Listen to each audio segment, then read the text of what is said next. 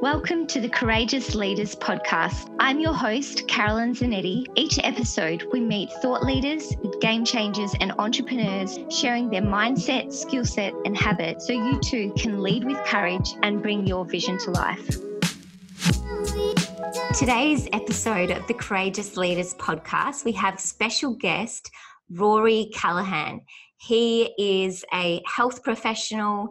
He has been living in Bali for a number of years, living the dream with this lifestyle business. He's super passionate about all things self-care because of his own personal journey to truly value self-care and bringing your vision to life. So I'm super excited for you to meet Rory, hear his incredible story, and let's see where we go. Thanks, Rory. Awesome, Kaz. Woohoo. No worries. Thank you for having me.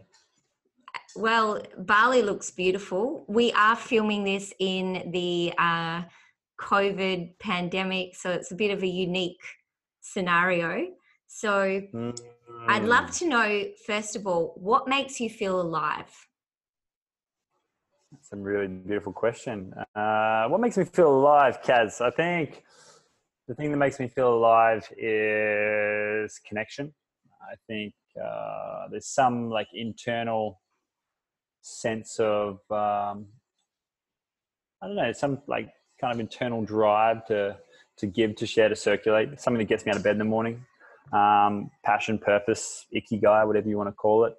I think that makes me alive. I think also new experiences. I love travel. I think that's something that has probably taught me more than any master's degree or any self-help book ever could have. And just experiencing things for what they are, I think it brings me alive because it's not a borrowed truth. It's something that I've seen and felt myself. And I think the feeling of that is what makes it alive, whereas everything else is kind of borrowed. So that's surfing, surfing big waves, getting outside my comfort zone, playing in the unknown zone, that, and seeing how long I can stay out there and how long I can keep having fun out there and see how resilient I am in those moments makes me feel alive, but without pushing it too far, because I do have a lot of, adventure and what are they called? Like your euphoria-based athletes who keep pushing the boundaries and skydiving and so on and so forth. And, they can push the boundaries too far. So I'm also I value my health and well-being. I value being alive as well. I think, but even in those moments, I think that euphoria can make me feel alive, and doing things that other people haven't done. That's something that makes me feel present as well. So beautiful. I think there's probably a handful of things there, but hopefully that shines light on that. I thought you were definitely going to say surfing. I was waiting for it. I'm like, this guy loves surfing. But love, connection, purpose, travel, beautiful. And I really resonate. Life experience is the best teacher over any book or degree, because we can both say that. And actually, like, being immersed in the experience, the on-the-job training shows you more, like the learning, the failures, the successes teaches you more than an exam can, Exactly. And I pose a question to the audience, anyone that's listening as well, is like, what's something that you've always wanted to do but haven't had the courage to pull the trigger on? And I guess like all the education and all the self-help books, all the self-development courses and programs, they're just kind of gearing you up to get to a point where you really step into doing what you love and being courageous enough to step outside your comfort zone. And I think, the reason I ask that question is because if anyone else is listening and there is something that you want to do, just imagine what it would take to pull the trigger, to buy the one-way ticket. And it's like, as soon as you actually take that action and you put all that learning and that knowledge into movement, into an action-based dynamic, all of a sudden you start to embody the things you already know to be true. And this ripple effect just happens. And it's like all the travel is medicine. Travel is it's new experiences, and it's courageous. It's something beautiful, but at the same time, it's literally just changing environment, and environment is medicine. New experiences are medicine. So I don't know. I just want to challenge anyone out there in a very positively and gentle, disruptive way, just to pull the trigger on something that you really want to do. And you don't need to read the 4-Hour Workweek to to understand that, you know, you can do what you love and you can delegate and, you know, you can be part of this shared and circular economy. I think we can all, from any context, any geographical or cultural background, pull the trigger and step into that now. And in this isolation, I think it's a beautiful opportunity to really assess and cast a vision for what that is. Well said. Thank you for encouraging our audience to ask themselves quality questions and get curious. It's where the magic happens, right? So I would love to know about your call to courage. Like, you know, I believe we all experiences these highs and lows, adversity to victory. And I know I would love you to share some of your journey that allowed you to step out of your comfort zone and move to Bali, create your incredible lifestyle business, go after your purpose, get in touch with self-care and live that purpose. So what was it like before, and what was that breaking point that allowed you to really step into that? I think it's a journey of breaking points. It's a journey of celebration and desperation. You know, I think over my lifetime, you know, I was born in Fremantle with a single mother who worked her ass off, you know, and she taught me this beautiful work ethic, but it also meant that she wasn't around because she had to make money to pay the bills so that my brother and I had every opportunity we could have in life. Even though we're living in scarcity within the context of the communities that we lived in, I became aware that we were living in abundance, and, you know, to be born in Australia was to have the golden passport, you know, and just have opportunity, education. And, you know, like, I still remember my year 4 teacher, you know, she was probably a big shining light in my life who just inspired me that I could be more and do more. And it's interesting when I think about that. There's moments of inspiration and moments of desperation, but for the most part, I think, like my year 4 teacher inspiring me. My mum, when I was like 16 or 17, asking me just before I put in my exam, you know, credentials for what I wanted to do at university. She sat me down and she's like, "Roz, what makes you happy?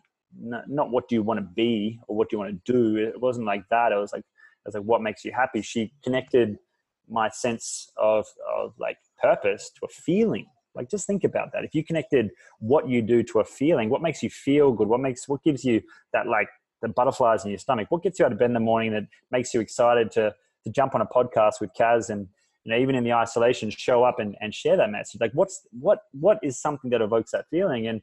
And for me, she sat down and she asked me some really beautiful questions. And it was like, well, you know, what does make me happy? I was like, well, I'm really, really curious about the human body. I played sport. I wanted to be a better athlete.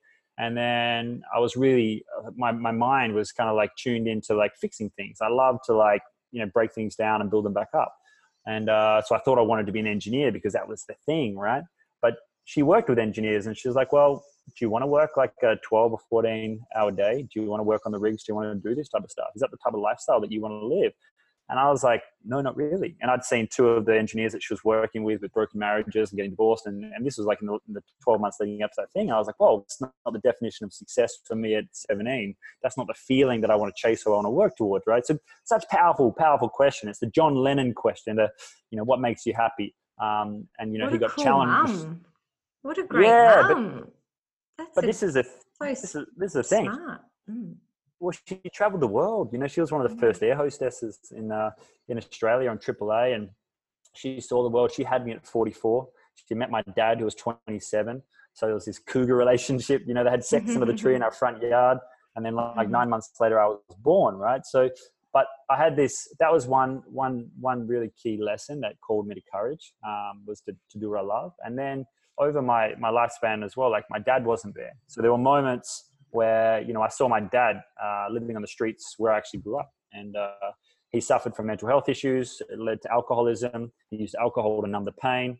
And he told me this kind of later in life that was the process that made me really understand mental health issues. It made me understand alcoholism and made me understand like what led people to be homeless and not feel worthy of help. And there was a moment where I remember just walking. I went to school at CBC in Fremantle, and it was like, it wasn't the cheapest private school, but, you know, it was, mum wanted me to go there because it'd give me discipline and give me some male role models. And I remember walking to school one morning, and I see this guy like curled up in the corner and beer bottle next to him. And me and my buddies were kind of like, you know, making a joke and just kind of like pointed this out. And then I had this moment where I was like, shit, that's my dad. And I just remember it was like, this is a moment of courage, right? You talk about courage. I had two clear options: walk on by and pretend he doesn't exist, or walk over and acknowledge the man that gave me life. And I remember in that moment, something just happened. And even like, this kind of gets me to my core now. It always makes me feel like I want to tear up. But I walked over and just put my hand on his shoulder and I said, "Hey Dad, what's up? Like, how are you?" And he kind of like looked up in a daze. And I just remember that moment. And it was nothing more than that, you know. And I just said, "Hey," and just had a quick conversation. I said, "Hey, you're right," and da da da. And then you know, he was completely out of it. And this wasn't the first time. I'd seen him other times as well. But and then I kind of like went on with my life. But that moment taught me empathy. It taught me compassion. You know, the way my mum treated my father, the way she spoke of him as such a beautiful artist. She never talked about this man with mental health issues and things like that. So that moment was a moment of courage. And I think the next one was probably when I was about 26 and I'd finished like 5.5, 6 years of university, had a bachelor's from UWA in sports science, a master's in physiotherapy from Curtin University. And, you know, I'd extracted DNA onto a stick, you know, I dissected human bodies. I thought I knew a thing or two about a thing or two, but I was very knowledgeable and had, you know, some of the best pain, you know, mentors and lecturers in the world. So I thought I knew things, right? But then I came out and I started applying that into the athlete world. And I was working as a senior physio for the football team that I grew up playing for. And I just remember I just worked 100 hours a week. I took mum's work ethic and I applied it to what I love because I thought that was the thing. And then I woke up one morning at 26 and I was just burnt out. You know, like couldn't get out of bed. I'd press the alarm clock 6 times in the morning. I had about 15 missed calls from my practice manager. And I just remember just laying there and just like, I was like an iPhone battery on 1%. Like as soon as I went to get up, I kind of like turned off, you know? And I just knew in that moment that there was a point of desperation, you know? And I asked myself 3 questions. And I always ask people this. I'm like, 1, are you happy? And when I asked myself, and it was like, you can ask yourself and mentally answer, and you can create these beautiful rules for why you are. But when I really sat back and I was like, Rules, are you really happy? I was like, man, I haven't smiled. I haven't laughed in 6 months. I was like, no, I'm not. I was like, Roars, are you healthy? And I said, no, like I can't even get out of bed. I was a health professional that lost his health. I felt so freaking incongruent. And I was like, even with all the knowledge, I got to this point, you know? And then I was like, Roars, do you feel connected? And I said, no. I felt disconnected from myself, passion, my purpose. I felt disconnected from my partner at the time, my family. I hadn't even been able to see my friends. I hadn't been on a surf trip in 4 years, even though that was the thing I loved to do, right? And that kind of shifted me, and I started to reassess and reevaluate the world. It was a pause in my life. And I feel like now, like fast forwarding to 32 and 2020, like I'm 32 years of age, I'm in 2020, that personal pause helps shift everything. And I feel like at the moment we're having a global pause where everyone gets the opportunity to really reassess, reevaluate. And I don't know, I feel like this point of desperation is going to create some really cool things. I know after the GFC in 2008, that's where the Airbnb, the Ubers, the shared economies, the circular economies were created. The blockchain for a balanced ledger for money, like all these solutions were created. So I get the feeling that we need these points of desperation personally and collectively to create shifters and change and pivots. And it doesn't need to be a massive one. Like I still love health and well-being. I still want to serve people. I still want to connect. I still want to empower people through a self-care revolution. I still believe in all of that, but I just want to do it in a different way. I want to do it from a place where I'm living the lifestyle that I want to inspire people to live in the context of their own lives. Time free, location free, maybe with their family, maybe with their friends, doing what they love every single day. Maybe it's not in Bali. Maybe it's back in Melbourne and you've got this beautiful house and this beautiful unit and this beautiful community and you're contributing to your local community in a way that is meaningful to you. Like, it's different for all of us. So, but the point is, I realized that I couldn't be a health professional that didn't have his health. I couldn't be a health professional that wasn't connected, knowing that that was the key to longevity. I knew that I couldn't be a health professional that was unhappy, because like happiness is like, that's the reason we're here. We want to have those bliss moments, and the more of them I have, the more I know I'm on the right path, right? And I hadn't felt bliss. I hadn't felt anything for a long time when I was 26. Even though you could go out and have fun and have drinks on a Friday night, it wasn't feeling, it was numbing. So yeah, those are the calls to courage, I think, for me. Oh, love that. So many valuable lessons. I really touched my heart talking about your dad, and also yeah, going from like burnout to like actually like, what do I really want? What do I really want? I think that question about connecting with your feeling, if we sit with Yeah, that, that will, feeling is healing. Like if we don't feel our emotions, there's no true, well, maybe not no true healing, but for me, that's been the path to the greatest healing, is feeling your emotions and sitting with the, you know, the lower vibrations of pain, anger, shame, and then being able to go to courage and then transcend and feel the bliss, the love, the joy, etc. um, exactly. I mm. love it. So self-care is your jam. You tell us a bit about like, you go really deep on this. You know, you've studied the blue zones, you've studied how to move from stress to like being in that joy state. Tell us some of your favorite self-care practices, and also like what shifted in you to like really dive deep in this topic. Mm. Well, I think the journey really started when we all teach what we most need to learn ourselves. Mm-hmm. I didn't grow up in an organic farm. I didn't grow up with a well-connected community or tribe or family. All my family lived in Melbourne, right? So I just grew up within the context of my own life. And I think self-care became something that I had to learn. You know, as an athlete, I wanted to learn how to perform better. And then I broke down and got stress fractures. So then I wanted to learn how to fix my body. So I became a physio. And then I burnt out. So I really tuned into the natural world, and food as medicine, and community and connection as medicine. And then I tuned into like time is my most valuable resource. So then all of a sudden I started chasing things that freed my time rather than things that traded my time. I looked for ways to then have a bigger impact. I realized that one-to-one, I could only impact so many people, but one-to-many, I was like, whoa, how can we do that? How can I help that person help 10 people? How can I create, tune into technology or systems or things that create a ripple effect that impact people that I might not ever even know or meet. I think that was where it was kind of that's where it was kind of founded. But then I guess once I went on my own self-care journey, I learned how to fill my own cup. I learned how to serve from overflow.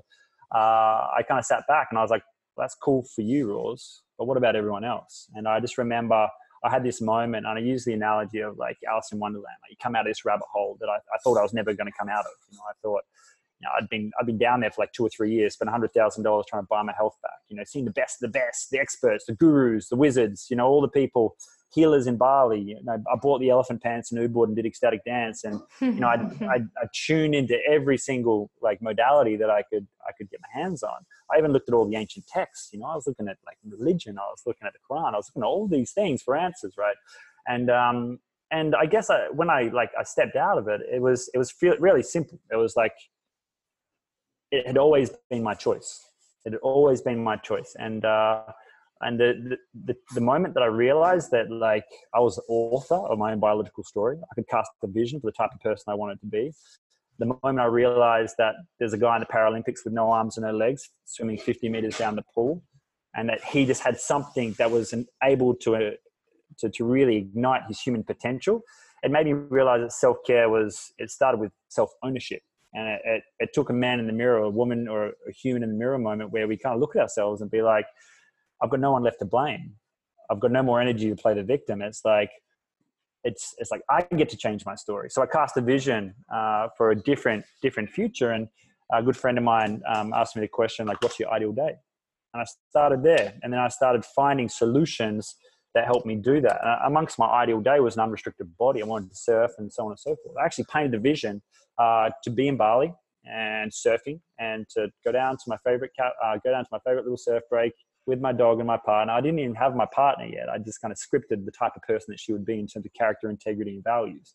And then I'd go surf, I'd come back, maybe grab a juice from one of my favorite cafes, come home, do purpose-based work, right? So all these things, this is where the self-care journey started. But the moment where I was standing on the edge of that rabbit hole, and like the Alice in Wonderland moment, like looking down, I saw this abyss, and it was like my friends and family were down there. I wasn't the only one suffering. I wasn't the only one who wasn't happy, didn't feel healthy, and didn't feel connected.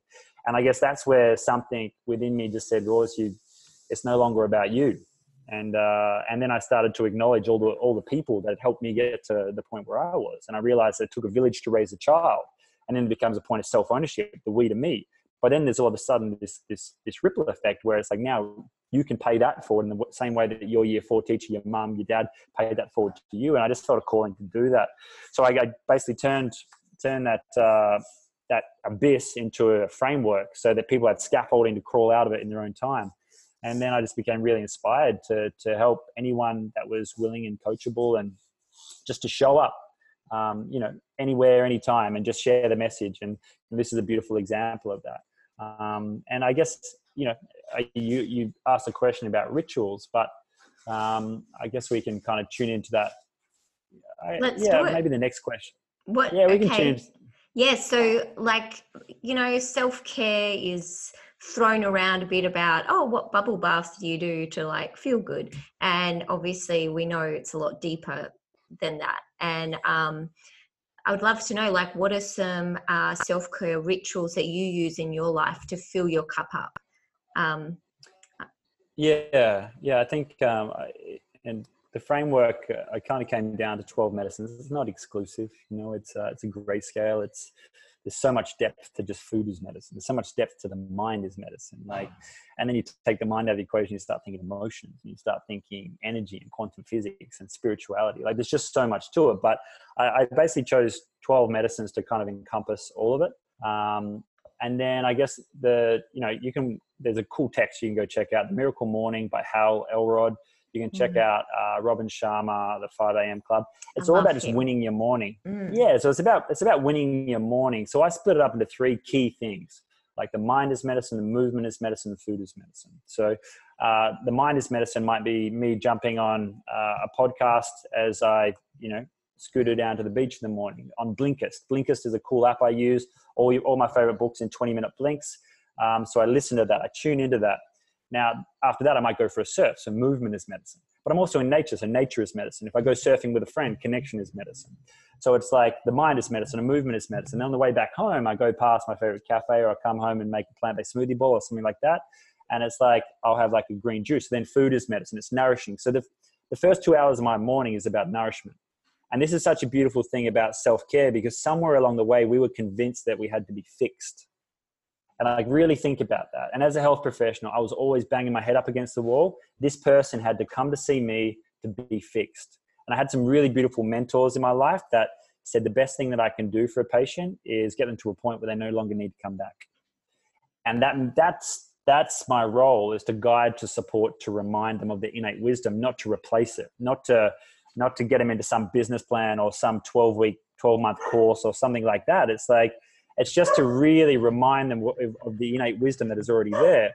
And I think that was the most powerful point about this, because if you think about a flower, and humans, genetically, we've got 70% of the same genetic building blocks as most of the plants out in the world, right? 20 out of 25 the same elemental building blocks that make up plants are in our human body, which is the reason why, the soil, the plants, we eat animals, the plants, and that kind of regenerates our body, right? Plus oxygen air, oxygen and water. But it's like the plant, if it's not blossoming and blooming in the way that nature intended, and this is a beautiful question for anyone that's listening, what do you do? How do you help this flower blossom? Kaz, what would you say? Water it, give it sunlight. Yeah, be around other flowers, nature, put it near bees to... Yeah. Now the modern love. medicine... Yeah, the modern medicine approach is fix the flower. Give it medication, give it this, give it something else. But in order to help a flower blossom and bloom, you need to fix the environment which is trying to grow. And we're exactly the same. We're just these big mobile flowers that can change the environment. If you're in a work environment that doesn't serve you, if you're in a home environment that doesn't serve you, if you're in a relationship that doesn't serve you, culturally, if you're in an environment that doesn't suit you, socially, if you're surrounding yourself with 5 people that are really low vibration and victimization and gossip, it's okay to shift and change that, guys, and to be nourished and seek nourishment and seek to be around things that make you feel like anything's possible. Be around people and nourish yourself with any tools or rituals that make you feel like you're in your highest vibration, and you all of a sudden start tuning into these laws of attraction and all these universal laws that have been there for so long. And I know that's kind of a woo-woo way of talking about it, but it's true. Just come back to the 3 rituals in the morning, things that nourish you, something for the mind, something for the movement, and something for food. And then if you can find that sense of ikigai, or that sense of purpose, do what you love, and do something the world needs, do something the world's willing to pay you for, then you can start to tune into something really, really powerful. And I don't know, I guess that's the simplicity. Beautiful. Beautiful, great symbolism. You can tell this just naturally flows from you. You're like ikigai, self-care, nourish, mind, body. Beautiful, beautiful, beautiful. I heard a few times also you talked about what I see is like self-responsibility is like taking your power back and not blaming the external circumstance. Be like, yeah, take your power back, which then you get to create the solution. You know, like, yeah, I find that's like one of the most beautiful things. Like with self-care, you get to nurture and nourish your soul that you can respond to whatever comes your way. And then you don't put the blame on anyone else because you are in that right state to be able to handle the change or conflict or whatever comes your way. Well, you touched on something that I'm really passionate about, and it's this concept of whether we are the driver or the passenger of our human experience. And you know, the Steve Jobs thing, like we get taught to think the world is just the way it is. We just bash in the walls, don't annoy too many people along the way. But it becomes a point where you realize that the world around you is just made up by people like you, who created mental constructs like you. After the Second World War, there was Industrial Revolution. There was a need for certain jobs. There was a need for people to be in cubicles, for mass production, so on and so forth. Now in this era, like the 60s and 70s kind of came along, there was this love and psychedelics and, you know, getting away from that really concrete brain and getting back to being feeling beings that think rather than thinking beings that feel. And then all of a sudden we got busy again. There's a technological revolution. Everyone's talking about singularity and how technology is going to change the world. But now we're finding that technology has become something that's actually creating more isolation and more mental health issues. But even in this moment, there's duality to that because we're using technology to actually promote connection, to share a message, to be really inspiring. So it's such a beautiful, beautiful little context. But I guess the key question is to really ask yourself, have you been the driver or the passenger in your own human experience? Are you doing what you actually feel is right? Are you doing the thing that you always wanted to do? Or do you go to bed at night wishing for a different life? You start questioning yourself and like, am I really just doing what my parents kind of like consciously told me to do? Am I just doing what society said was okay?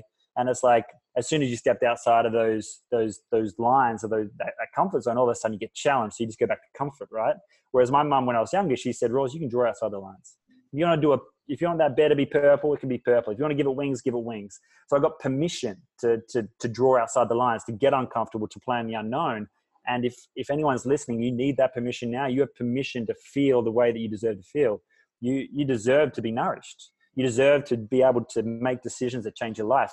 And the sooner you realize that 5% of who we are is maybe determined by our genes, maybe by our lack of birthright or our social or cultural context, but 95% of who we are is within our control. Oh man, when you really get that, it's like Rupert Sheldrake and Dr. Rudy Tanzi from I Super Genes. That's a beautiful quote.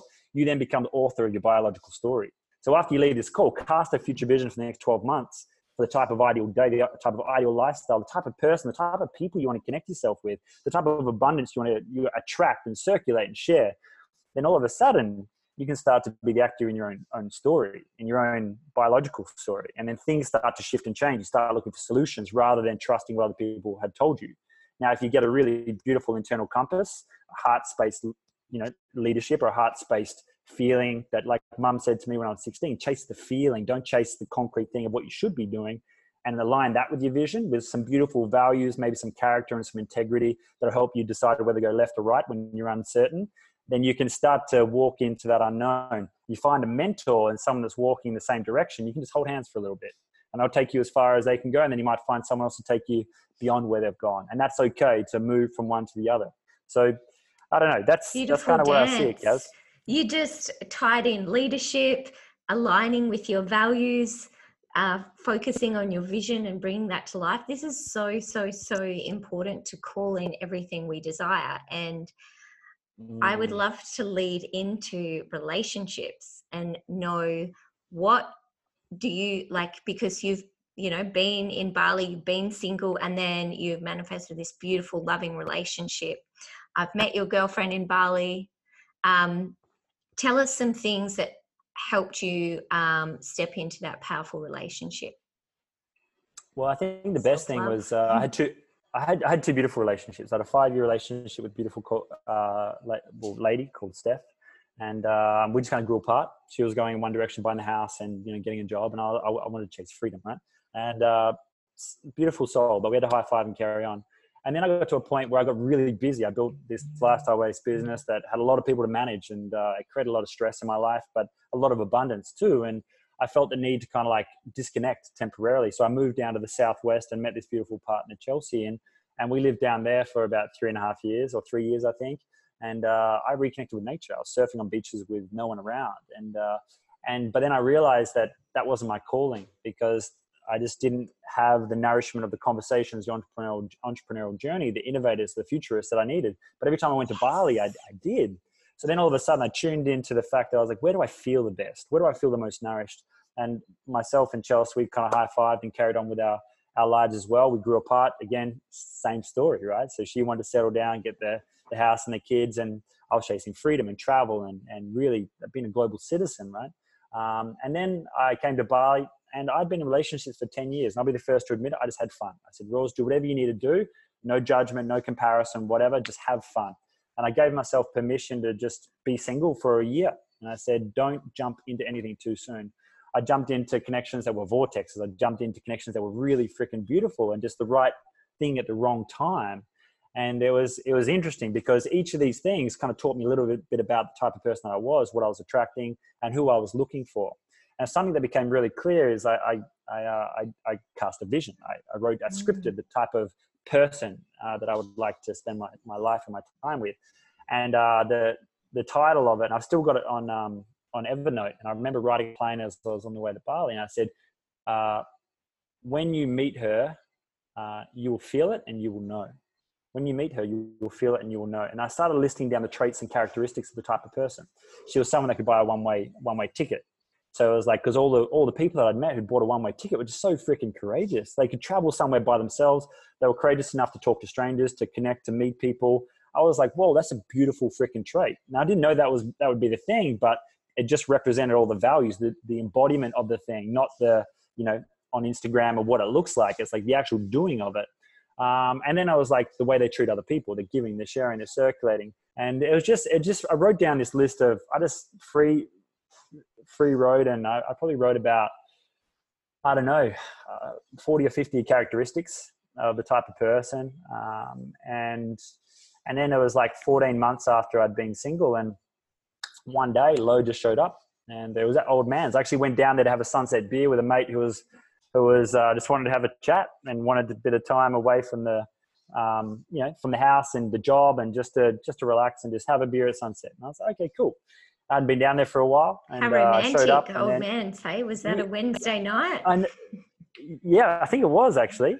And but even in that moment, like I was just sitting there, and I'd actually broken my hand as well. So this is interesting, yes. Synchronicity. So I'd actually on my birthday just finished the self-care book, and then for the secondary, right? And pulled out from behind a car at the same time as someone else, and we just gone bang and hit each other, and I broke my hand. And I wasn't even meant to be at Old Man's. I was meant to be on a surf trip over in the Ments, and I ended up flying home, spending $5 or $10 grand to get my hand fixed, and my insurance didn't cover it. So all these stories that could have happened, but I was like, oh, this is an opportunity, right? And then I came back to Bali, and I'm at Old Man's with my little duck hand because it was getting fixed. And I was just healing. And then Lo just kind of taps on my hand. She's like, oh, what happened to your hand? And that was it. And then as soon as we met each other, we knew. And that was a funny thing. And then like 2 or 3 months down the track, it was like she'd scripted the type of person that she wanted to meet. I'd scripted the type of person I wanted to meet. And I said, Lo, I've just got to show you something. And I showed her this like Evernote document that I wrote, and she started bursting into tears. And she's like, shit. She's like, that's me. It's like 99.9% me. And so that was the attraction, right? But that 12-month period was, I committed to being the best version of myself as well. So it meant that I could explore existential crises. I could do the dark night of the soul. I could go have fun and do stupid stuff that I probably regret. And it was the full human experience. Then I found my alignment in between. And it was like when I really kind of settled into that is when I attracted her. So I think it gives people permission to just run your own race. And If you find that you want to attract someone into your life, then just commit to being the best version of yourself for 12 months, for 24 months, whatever it needs. And then script the version of the type of person that you want to be connected to, and someone you want to share the journey with, and, they'll show up. They'll show up when they're ready. I love it. I agree. Be that person you want to attract, like those traits that you're looking for in another. See how you can become that. If you want some, fit and healthy, are you being fit and healthy? Are you up-leveling your mindset? And I think you mentioned as well, it's like accepting all parts of you, like the dark, the light, all parts. Absolutely. And when we have that self-love and compassion and acceptance, then we can actually hold that for another person. Oh, absolutely. And just being honest with that, I think the shadow self is a beautiful part of the journey. It's probably, like I said, the desperation has taught me more than the inspiration, the courage is great, but it's like, well, those moments of desperation have pivoted me, like I was heading that way and it's like due west, and it's pivoted me due north, and it's really aligned me with my vision. Right. So I think that's so freaking important. And there's one thing else I was going to say, but I might have forgotten it, but, it was about, never mind. It'll come back. But anyway, attraction. Yeah. I could talk to you for hours on all this. Just, I love your emotional awareness, or whatever you want to call it, experience. Do you have any tips for our audience on this journey of up-leveling our abundance mindset? You've done, you've had a high-paying job, you've worked for yourself, you've experienced different things, and this is a huge thing to unpack. But do you have any tips for people on stepping into their abundance now? Yeah, I think definitely the first thing is script the type of lifestyle that you want to live, because you'll soon realize how much money you need, or how much resources you need. Money for me is just energy. It's just it's a coin. It's a form of transaction that we mentally constructed, right? Different countries have different forms of transaction. Blockchain is a different form of transaction. I trade time. We're trading time right now, Kaz. It's probably I said this to you, it's my most valuable resource, but I'll show up for people who want to share a similar message, right? So I think the thing in terms of abundance would be, one is script the ideal lifestyle. And then for me, I was like, well, what do I need personally in terms of money, energy, resources to live that lifestyle? In Bali, it's $500 a week. That's it. So then anything I create beyond that, any side income, multiple streams of income, things that I like just allow for receptivity and channel through me, then becomes abundance. And I can self-fund my own projects. I was able to self-fund, self-fund the self-care book without having to give up the vision, self-fund the self-care global platform. And it's like the Jeff Bezos thing, be able to do that for as long as you can before you call other people in, because then you can launch something with the integrity that it took. You can have patience to let it distill and percolate and become what it is. I've rewritten the self-care book 3 times because it wasn't ready to try. Journey. Tell us about that. I know we're running out of time, just quickly. Yeah, it's the most challenging project of my life, because I work with the Entrepreneurs Resorts and Institute, and I host entrepreneur retreats for people, and I get to look under the bonnets of all these amazing businesses, some turning over 50 mil, some startups, some people with high paying jobs that want to transition to online health coaches and stuff like that. And it's like everyone wants to write a book, but it's not about the book. The book is like, for me, it's like a curated consciousness of all the things that you want to share in a simplistic framework that a 6-year-old could understand.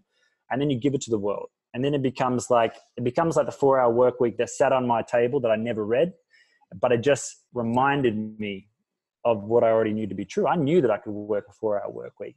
And what it meant in my mind was like, okay, I could spend 4 hours working, but I could spend the other 100 hours doing something that I love and creating abundance. So it had different meaning, right? So the process of writing a book is it's just got to come from here. I nearly failed English literature. Like if anyone reads my posts on Facebook, my grammar is horrendous. I've even got Grammarly, but it's not about that. I assume that people will read between the lines. I probably should get better at that. But the point is like it's a process, and it's a process. Like if I showed you the first website that I put up, it was terrible. If I showed you the first edition, like the first write of the book, edition of the book. I just gave it to my mum, and essentially I figured out that I wrote this book for my mum, the one person that I could not help, the lady that had always served from an empty cup, the one that had always served from empty, in one sense, in the monetary sense and the salary sense and whatever, but she served from unconditional love. So she was actually serving from overflow in a completely different way.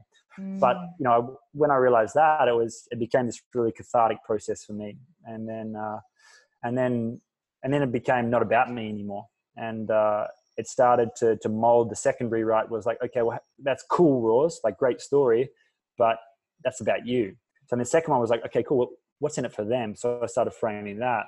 And then the third rewrite was, okay, cool, but not everyone relates to the evidence and the facts. So how do you do it in stories and metaphors and analogies in a way that people won't even know that things are shifting in their chemical biology in their brain, but they've got something like the flower analogy that they can relate to. And they're like, oh, I don't need to be fixed. I just need to be nourished. And it's like, boom, they take that away. And it changes their entire life. It changes the trajectory of what they're looking for, what type of solutions they're seeking. They're no longer seeking gurus and experts and all these expensive courses. They're like, whoa, I've got this innate wisdom. I just need to be reminded. I need mentors that show me where to look, but don't tell me what to see. I need communities that support me on that journey as we move up the health spectrum together, as we learn to thrive together as one, creating these blue zone communities and intergenerational ripple effects that mean that, you know, I want to have a world that I hand over to future kids or nephews or nieces or whatever it is. But I'm proud to say that I was part of that. At the moment, if I had kids, I'm not proud to bring them into this world. We live in abundance, but a lot of us are choosing to be in scarcity. We've got systems for scarcity. We've had a GFC 10 years ago. We've got a crisis now. It's like this pause is a beautiful opportunity to readjust, reassess, reevaluate.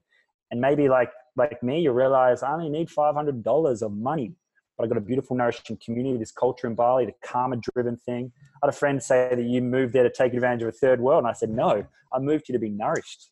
I've learned more from the Balinese culture than I've learned from my home country. I'm like, this is teaching so much more. And I want to give and share and circulate to that. And that's what we're actually doing in this time of need now, where so many people in Bali are suffering. There's a lot of people around here finding ways to share and circulate resources, whether it's food, whether it's money or whatever. And I think that's what the self-care book is about. It's about we, not just me. Yes, I love that. And you are really big on community. I did start a podcast a couple of years ago, the High Vibe Tribe, because I believe like connection it was one of the pillars. Like, you know, we become like those 5 people we surround ourselves. Proximity is power, like you mentioned before. You're going to hang around low vibe or, you know, people that have the traits and the energy of what it is you want to attract into your life. I could just talk to you all day, but I won't. So I've got to run, beautiful. I've just got another friend that's arrived that I've got to look after. Absolutely. So where can we find you? How can we serve you? Like, how can we buy your book? How can we connect with you deeper? Just go to selfcare.global on the website, and that'll come up with a platform. There's a beautiful little link at the top which will take you to an ebook. My dog's going nuts at the moment. That'll take you to an ebook. Adds to the nice vibration of the podcast. That's all right. Yeah. Click on that, download it, and I'll take you to a self-care group, and that's where we can hang out. Also on Instagram, there's Rory KC, just at Rory KC, and I do my best to keep it human as much as I can and just do a little voice message if you reach out. If you take the time to message me, I'll do my best to take the time to give you a human connection back. Beautiful. And I'll leave those links in the show notes. Is there any last message you'd love to leave with our Courageous Leaders tribe? I think just probably the one message would be that, self-care is not about being selfish. It's like it's actually the most selfless thing you can do, to really put yourself in your own schedule, put yourself in your own diary, and really tune into some rituals that make you feel like you're in your highest vibration. Because when you operate from that space, that's where you can really have an impact. It's like when I shared with my girlfriend, when I became the best version of myself is when I attracted all this abundance. Same thing as when I put my health first, all of a sudden I attracted all these opportunities that were in plain sight all along. So be okay with putting yourself first, and be okay to serve at any moment as well. Because, for the most part, if you can even watch this Zoom, you're part of the 8% of the world that has access to this. So there's such it's such a big picture out there, and but the human and the nature connection is what it's all about. So that's it, Kaz. Thank you so much for having me, and I look forward to chatting with anyone. Thank you. You're a star. Really love your heart. It's all about service and contribution and fun. So have an amazing day. Thanks, Rory. See you, Kaz. Thanks, guys. Thanks, legend. Thank you so much for joining us on today's episode of the Courageous Leaders Podcast. I would love you to subscribe and leave an honest review on Apple Podcasts. This allows us to inspire and impact more people. If you'd also love to stay connected and see our upcoming events and the show notes, please go to carolynzanetti.com. Thank you so much.